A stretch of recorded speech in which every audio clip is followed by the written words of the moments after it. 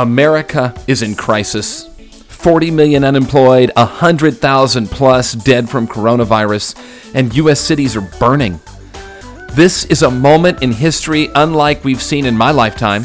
So how do you talk about this with your family? How can you use this moment to actually inspire hope and change? We're going to start that conversation today. Becoming better parents, partners, and people. This is the Positively Dad Podcast. Thanks for joining us. My name's James Shaw, host of Positively Dad. My wife Terry and I are the proud parents of a rising third grader. Her name is Naomi. And I started Positively Dad to be a resource for you. We do 2 podcasts every week. On Mondays, we talk to an expert about something that's going to help us grow. And on Thursdays, we talk to a dad about being a dad. Our mission at Positively Dad is to help fathers become better parents, better partners, and better people. And we intend to do that today by having a conversation that's often ignored, and it just can't be anymore. We're in a moment of crisis in our country. We have unemployment like we haven't seen in generations. We've lost over 100,000 Americans to a virus, and we're seeing violence on American streets. So what do? You, like me, are probably experiencing so many emotions: anger, sadness, despair, just to name a few. You, like me, may be at a loss, unsure of what to think or do, uncertain of how to walk your children through this moment. So today, I intend to help each of us. Today, we're going to have a conversation that we should have had a long time ago and can be hard for us to hear. I'm white. My wife is white. My daughter is white. My wife and I both have jobs. We live in an upper-class neighborhood. Our life's good. It's pretty easy. It doesn't mean that we don't experience hardships. We do. Yet our hardships are nothing compared to what so many others in this country experience. You know, I go out and run nearly every morning at 5 o'clock. I'm not worried about being shot and killed. My family's never going to sit in the living room and have police break in and shoot me. And it's really unlikely that I'd be killed by someone putting their knee on my neck for 9 minutes. Those things won't happen to me. They are happening in America. And it's time for me to participate in stopping it. It's time for me as a white man and a father to acknowledge that my experience is different simply because of the color of my skin. And it's time for me to have important conversations with my 8-year-old daughter about the real America so she can be part of the change. So that's the conversation we're going to have today and over the next few episodes. My guest today is Andrew Grant Thomas. He's from an organization called Embrace Race, and this is Andrew's second time on Positively Dad. And today we're going to talk about race in America, what's happening, and how we can use this moment to have a necessary conversation with our kids and our families. Because if we don't have this conversation now, then when will we have it? So we're going to have it now. Andrew, thanks so much for joining me again on Positively Dad. Good to be here, James. Nice to see you again. You as well. Thanks for coming back. And yeah, this time we see each other. So thanks for coming back and being on. You run an organization called Embrace Race. We've done a podcast episode with you before that I think people should go back and hear. Would you tell us briefly about your organization and what you do? And then we're going to jump in and have this important conversation. Sure. So we are a national nonprofit, Embrace Race. Our tagline is Raising a Brave Generation.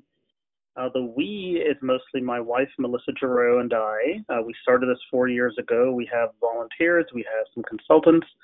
And the purpose of the work is really twofold: to create and curate resources, number one, and number two, to create community for parents above all, but parents, educators, other adults in the lives of children who are working to support children who are thoughtful, brave, and informed about race. That's sort of our informally framed mission. Well, we have adults that need to be informed about race as well, and so we're going to talk a lot about that today. And you're a parent yourself, so tell us a little bit about your family. Sure. Melissa and I have 2 girls, 9 and 12 years old. 2 brown-skinned girls, multiracial brown-skinned girls, and we had done, I especially had done a lot of work around race, racial equity, racial justice work, research and advocacy for a long time. Melissa had also done some relevant work. We have relevant with sort of backgrounds that lend themselves to our sensitivity or sensibilities around race, ethnicity, other identity issues. And then our girls came along, and the question was not only how to prepare them, to walk through a world in which their racial identities and gender identities were likely to have an impact on how they walk through, but also knowing that they would themselves would increasingly be able to shape the world that they walk through, right, and certainly shape other people.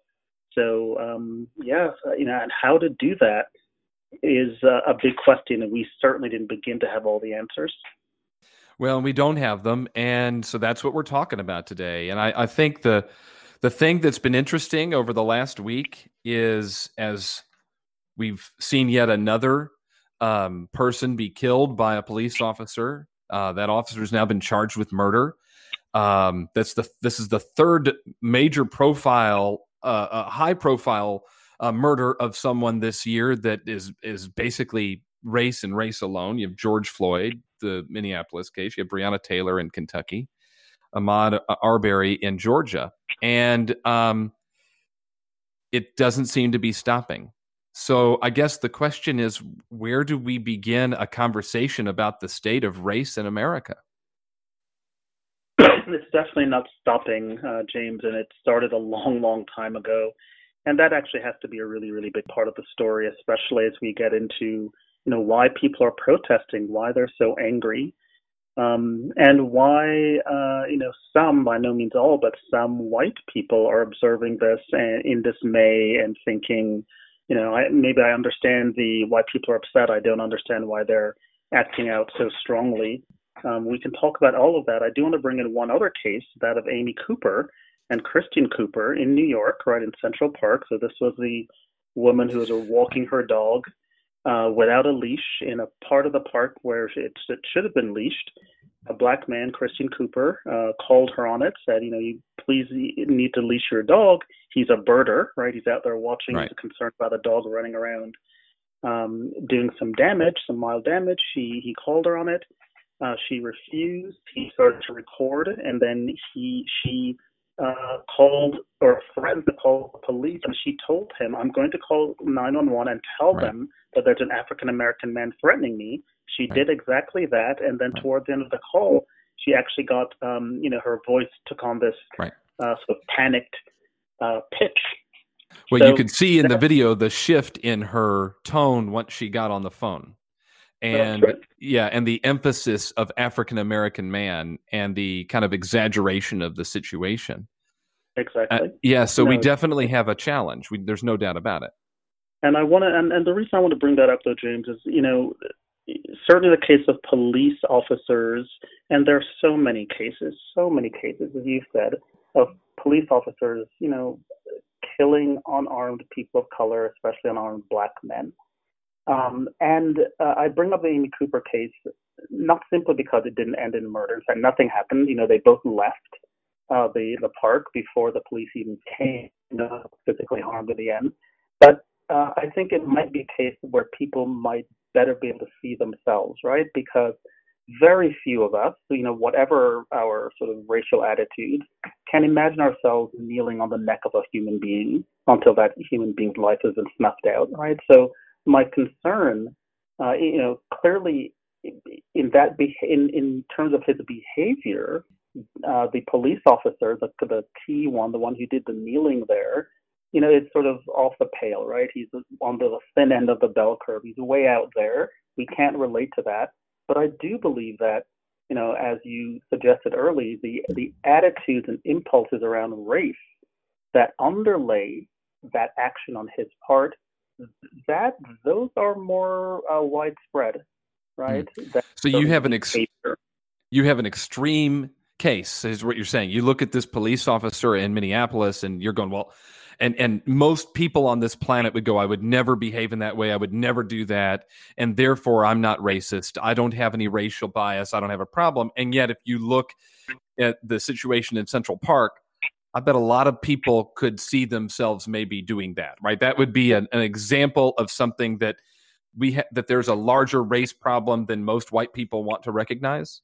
And certainly, again, I believe even there, most white people, I'm sure, would say, I wouldn't do that, right? I certainly wouldn't, all but explicitly threaten a black man because he is a black man and you actually wield that against him, right, as a threat. However, it is, right, it's a more, it's a more routine encounter, right? Two people meet in the park early in the morning.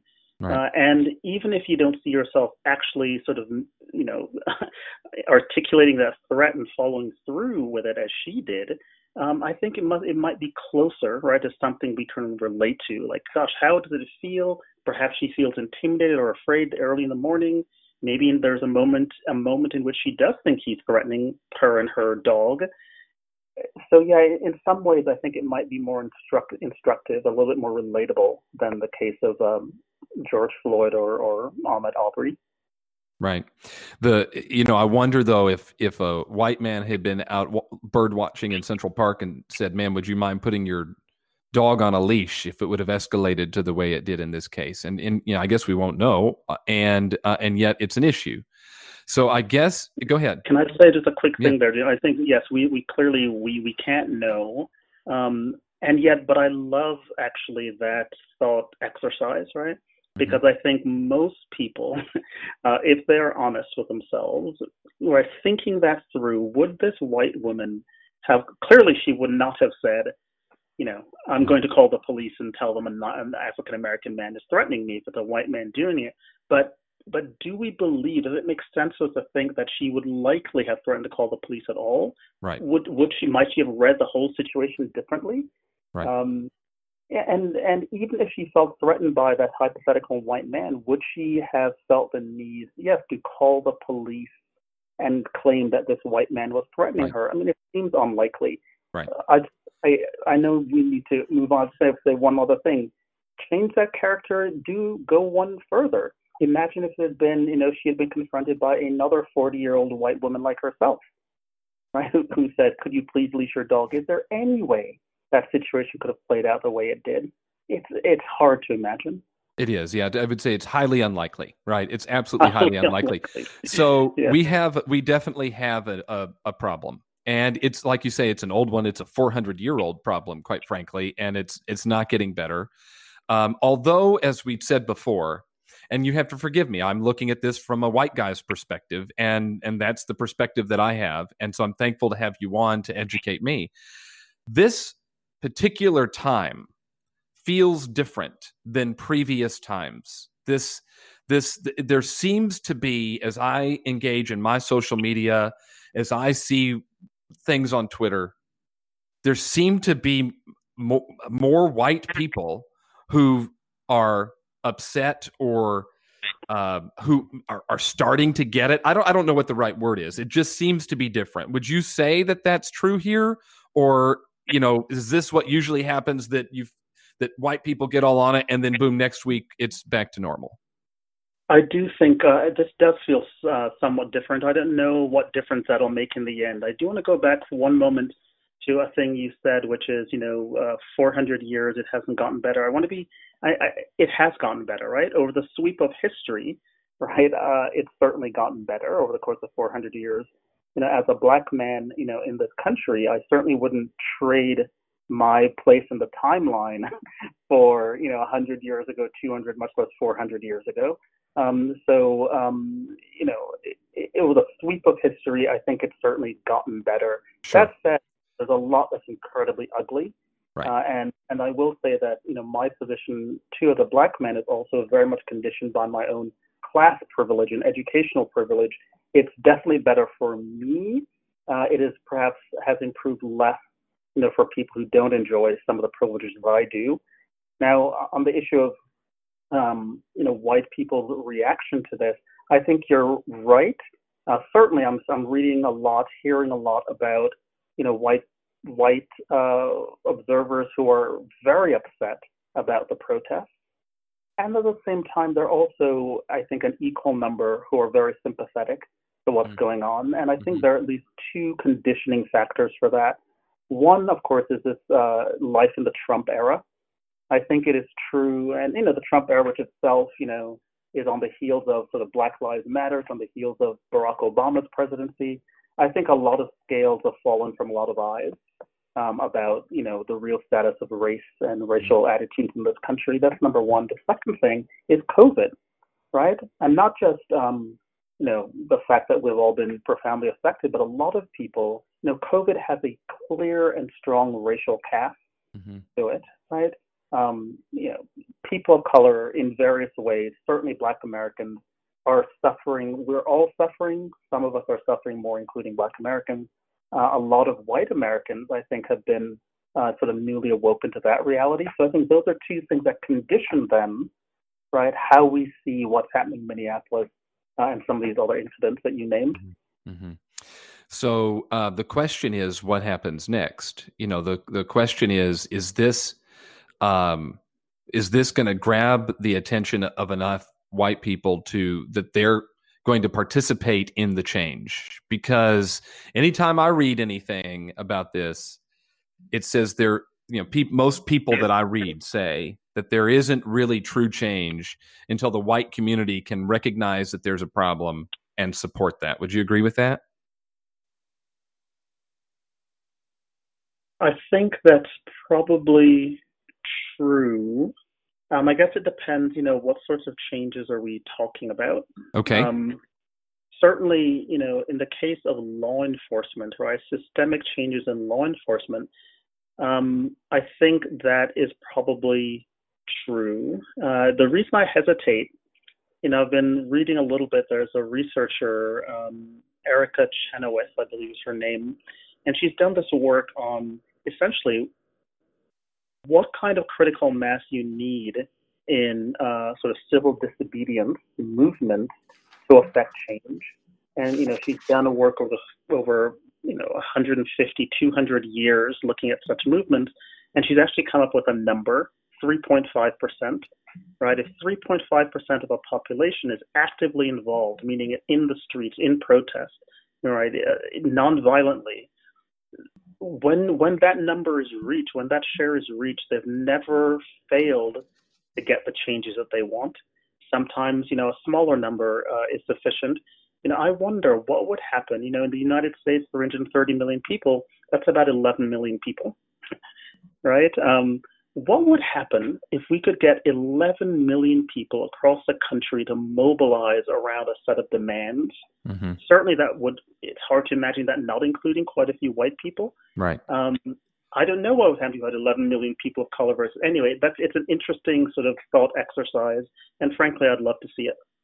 It would be fascinating. So it's not a huge percentage, and yet it is a big group of people. 11 million people is a lot of people. 3.5%, though, to think that small could inspire a massive change is pretty interesting. All right, well then let's talk protests, because that's been a hot topic, and it's expanded, over the last few days.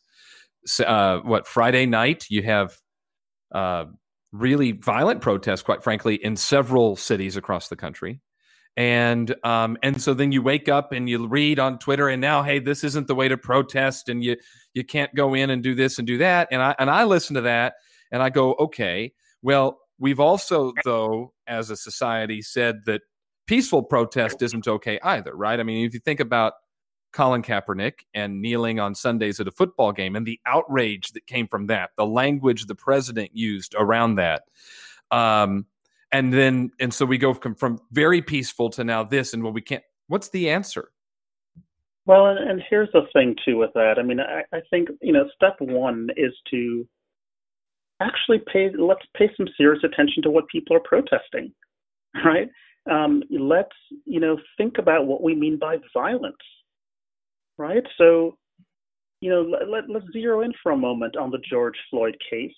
So first of all, right, it's not in the context of, again, 408 years. I mean, really, seriously, 400 years of brutality against Black people and others, right?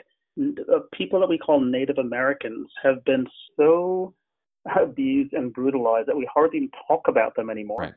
Right. Well, we stole their land from them. I mean, that's quite frankly what we did. We went in and looted the land. Oh, there are so many treaties, virtually every one of which has been violated by the U.S. government, right? We relegate Native peoples to, only an historical existence. We don't even talk about, people who actually identify as Native Americans on the reservations, off reservations now, much less what their circumstances are. They too, by the way, are, population suffering under COVID, right? Right. So there's so so that's the big backdrop. But let's focus in for a moment on what happens in Minneapolis, right? So the two police officers, the police officer who kneeled on the man's neck, right, including 3 minutes, for 3 minutes after he was non-responsive, right, almost 8 minutes total, he had 18 previous complaints against him. 18 previous complaints, including right for excessive force. One of the other four officers who was fired had 7 against him, including one in which the city had to settle with the victim, another black man. The point being, here's one thing I want people to understand. Black people and all people who are sort of aggrieved, right, and take to the streets to protest, they're doing it. You will rarely find a case in which that happened simply in response to a horrific incident, right? It happened in response to the failure of an institutional response to that incident, right? What we know is that, of course, there are 18,000 police departments. There are, untold number of police officers. Of course, some of them will do terrible things. People understand that. But Right. you need to, quote unquote, police your police officers, right? Mm-hmm. So I Yeah. think if people see a legitimate, response, an institutional response from the police chief, from the mayor, from others, from officers themselves, this is an ongoing conversation, right? The officer, I'm sure it is a relatively small number of officers who have complaints against them, but what are the other officers doing, Mm-hmm. right? When Officer A is doing something horrible, is Officer B saying, hey, you need to stop doing that? I'm going to stop you from doing that? Is he or she speaking up? Is he or she covering up after the fact? Too often, the latter is true. So that's right. You see what I'm saying? It's that kind of lack of institutional response that get people really upset. And at some point, you have to ask, look, if the system, repeatedly fails to, bend itself to course correct, as it were, toward just outcomes, if that happens repeatedly, maybe that's actually a feature of the system and not a bug in the system. And then what are we to do? Because it's been a really long time Yes. that people and others have been saying, you're killing us. Mm-hmm. And you're killing us in circumstances like this one, where there's absolutely no reason that should ever have happened. And it would not have happened to somebody else. Correct. Yeah. No, it wouldn't happen to me. In that case, it wouldn't. Okay. So I guess my question to that would be, had the city, let's just, and hypothetically, this is going to be a guess.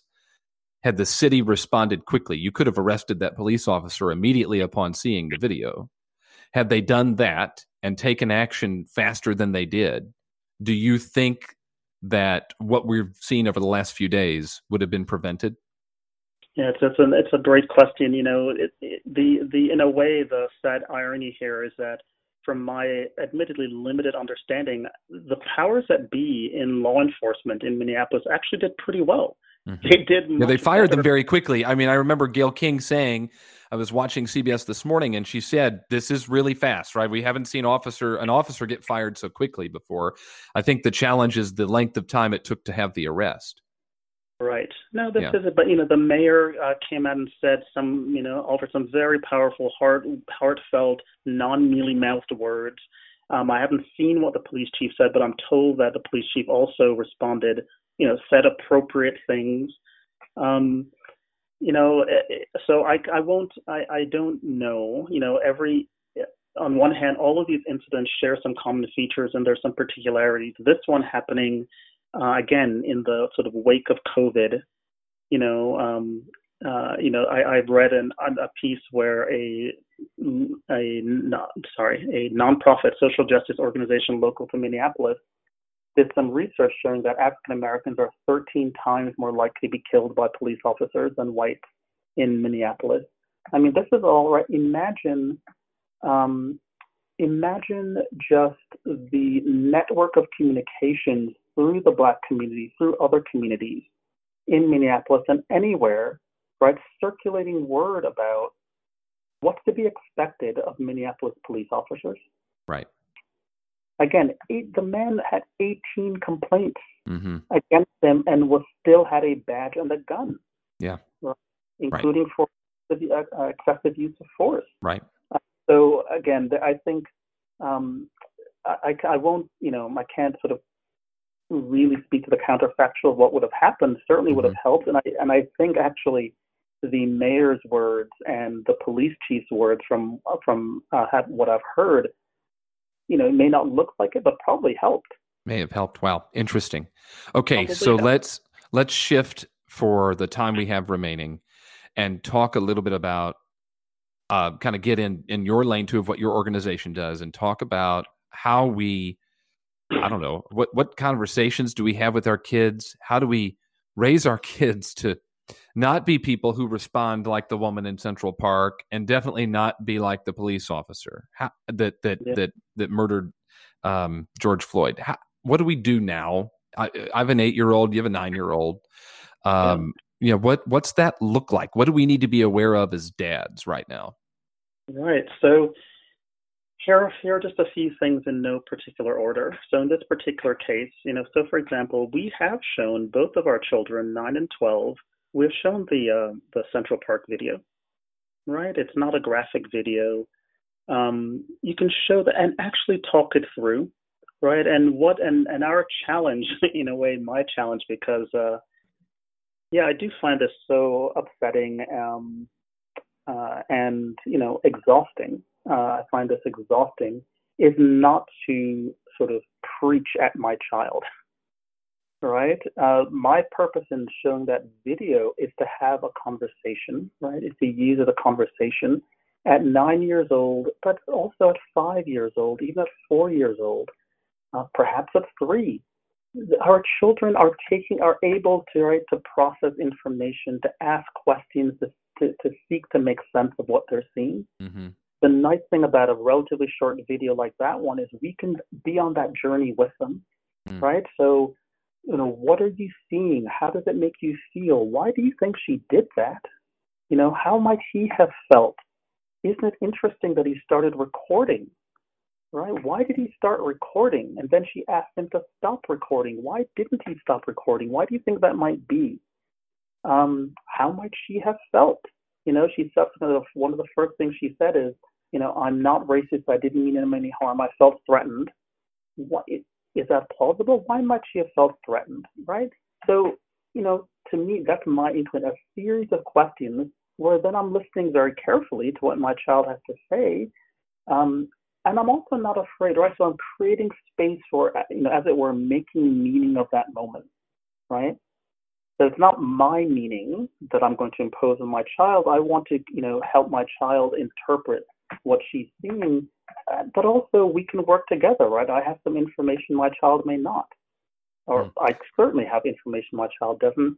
And just one other thing, whether in the Central Park case or the Minneapolis case, again, there's a real backdrop to how everyone is responding, how everyone behaves, why they do what they do, which goes well beyond the individuals involved, right? So that's something to talk about, and in some cases to actually do some research on.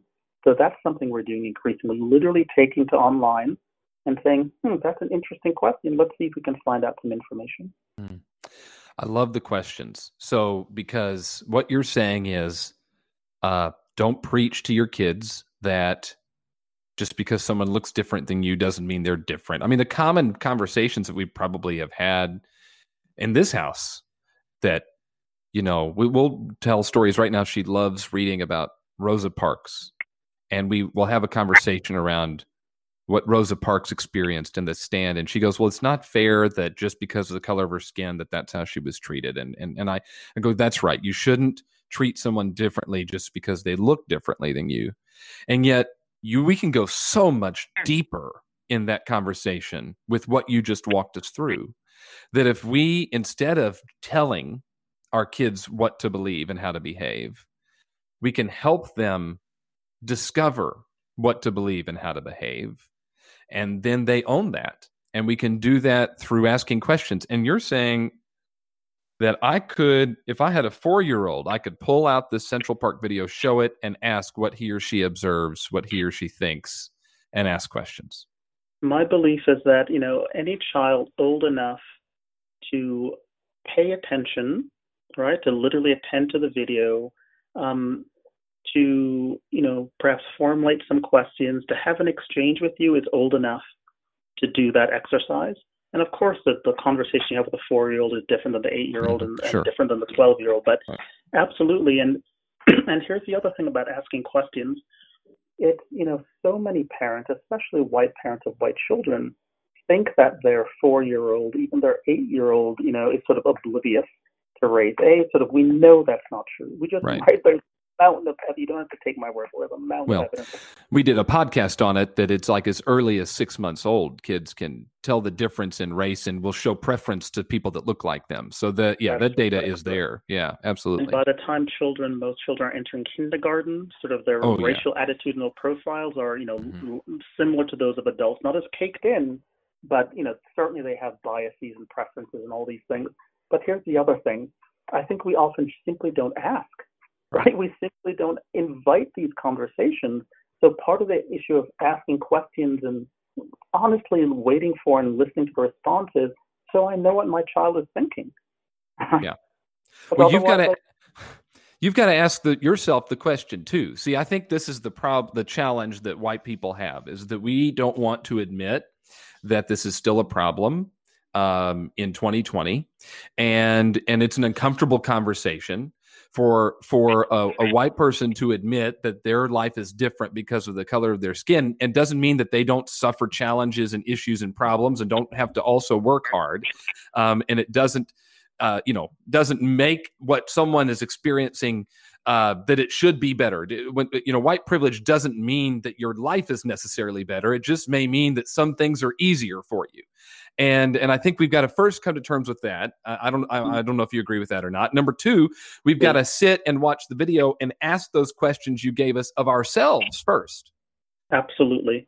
Yeah. Absolutely. And notice, by the way, that in, sort of rattling off some of the questions that we do ask, right, that we do pose when we're sitting with our girls, I include questions about how Amy Cooper may have felt, right? And it's not, as well as Christian Cooper. Now, I'm really, super interested in sort of speaking to Christian Cooper, because I think in most homes, certainly in most the homes of most white families, certainly in the case of George Floyd, I think it is empirically the case, right, through surveys and polls, that most white families tend to sympathize with the police officers, right? So that being the case, not all, of course, and so, but that being the case, right, I'm especially concerned to lift up the perspectives of people of color, right? What may have been going through his head? How might George Floyd have felt in that moment? What about if you were in the crowd, right, of people video recording and saying, "You're killing him,"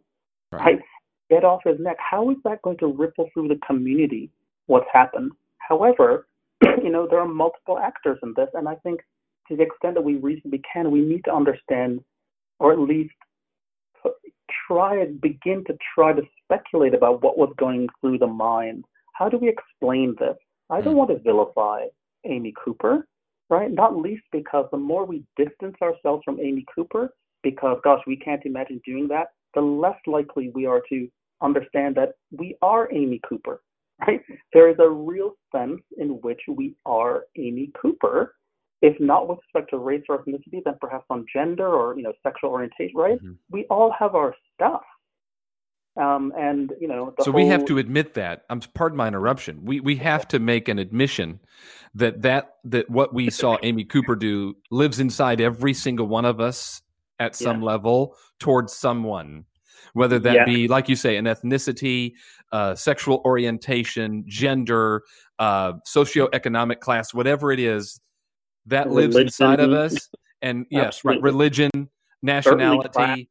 Absolutely. Yeah. So we have to make the admission that, and thank you for this aha that I'm having right now, is that she lives in every single one of us. And until we make that admission, we cannot have any sort of change. We cannot create a world that is peaceful and loving and caring until we admit that lives inside of each of us. Yes?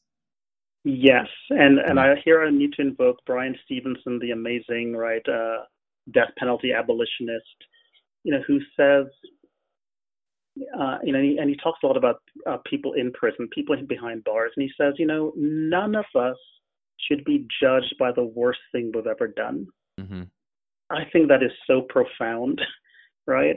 And if we take that seriously, right, that's true of Amy Cooper too. And I'm not, look, I got as upset. Well, you're not as anyone. letting her off the hook. We're not letting her right. off the hook, and we shouldn't let ourselves off the hook. Right. But to reduce her, to think that we have nothing in common with her because the one thing we know about her is this, pretty horrible thing she did. We need, as much as possible, we need to be better than that. Mm-hmm. None of us could, or few of us could survive that kind of scrutiny, especially if it focused on the worst moment of our lives. Yeah. Well, you've done so much. You've gone above and beyond. We've talked longer than we had planned, and I appreciate you doing that. I want to give you a chance to kind of give just one final word to our dads, and I do want to remind our listeners that you and I have already had a deep conversation really about how to talk to your kids about race, and so that's why we didn't really do that today. We've already done that, and we'll repost the link to that podcast so people can go back and listen to it. It was a really good one. What, though, would be the take-home message for the dads who are listening? What's the one thing you really want them to understand? Above all, I think have the conversation. Engage your children. Have the conversation. Worry less. Let's start with having the conversation, knowing that, it's maybe more often than not to begin with, we're not going to be happy. We're going to wish we could have said something. You can revisit. Right, the younger your child, hopefully the more time you have with that child to revisit, to have newer versions of this conversation. And I want to give a plug for a webinar we're doing. Actually, yeah, please. I don't know when this will come out, but on Tuesday, there's a professor of religion at Drake of all things, but she does a lot of amazing work on anti-bias work and working with children. And she wrote a piece in CNN called How to Not Raise the Next Amy Cooper, right? And she's going to be a guest on our webinar. And so we're going to dive deeply into the very sorts of things we've talked about. So I think there'll be some practical advice, but also some good thinking about how we engage these issues. Good. Well, this will be out Monday, so it's the next day. So Tuesday is the day they can log in. All right. So tell people then. EmbraceRace.org. Yeah, that's my next question. I want you to tell people how they can engage with you, because I follow you on Instagram, I follow you on Twitter, I'm on your email list, I get all your stuff. I find it extremely beneficial. So tell people how they can connect with you. Thank you, James. Yeah, so embracerace.org, one word, embracerace.org. That's what we want people to do. It's the flip side of colorblindness. It's not about colorblindness, it's about actually embracing race. So that's our website. If you go there, you'll see where you can sign up for our webinars or to be on our email list. And then certainly on Facebook, just search for Embrace Race, one word on Facebook, you'll find us. Well, Andrew, I appreciate you taking time out, especially last minute. I emailed you late last night. You responded right away, said absolutely. So thanks for coming on again.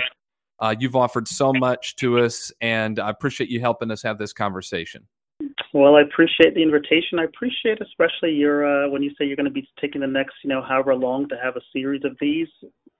Bless your heart. We need a lot more people doing a lot more of that. Thank you. Well, I'm happy to do it. Quite frankly, it's overdue. I could have started these conversations at another time, and yet it's the right moment to I think people might be more interested. So it's the right moment to have the conversation.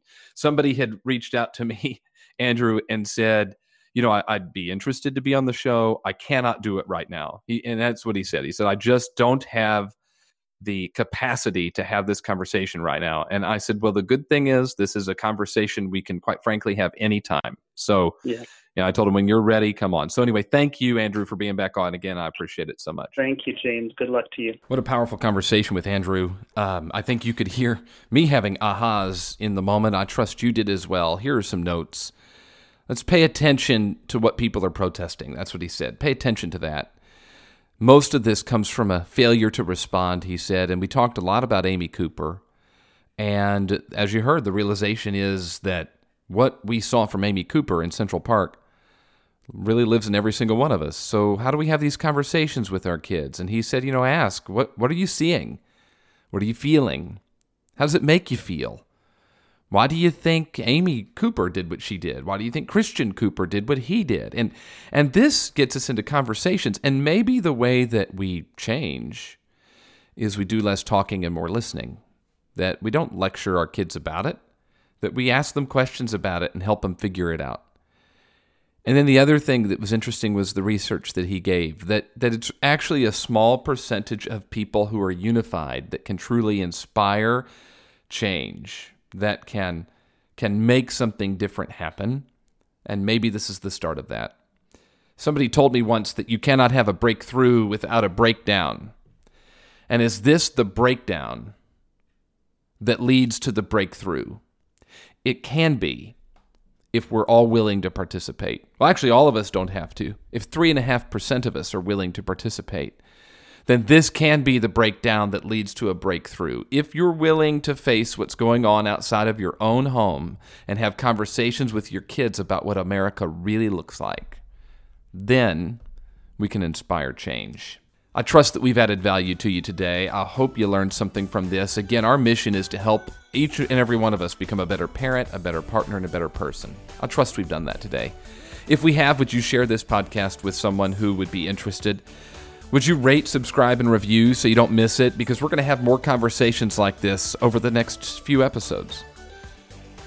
Also, we'd love to connect with you on social media. We're on Facebook, Instagram, and Twitter. Just search at Positively Dad. And we're going to post some resources there to help you as well. We've done some episodes. Mentioned that we had done one with Andrew before. We're going to repost that one for you, along with some others that you might find helpful during this time. Finally, if you'd like to connect with me or know somebody that would like to be on the show or you'd like to be on the show, please do. My email address is james@positivelydad.com. Thanks for joining. Thanks for listening. Thanks for being part of this conversation. We'll talk to you next time on Positively Dad. I'm James Shaw. Bye-bye.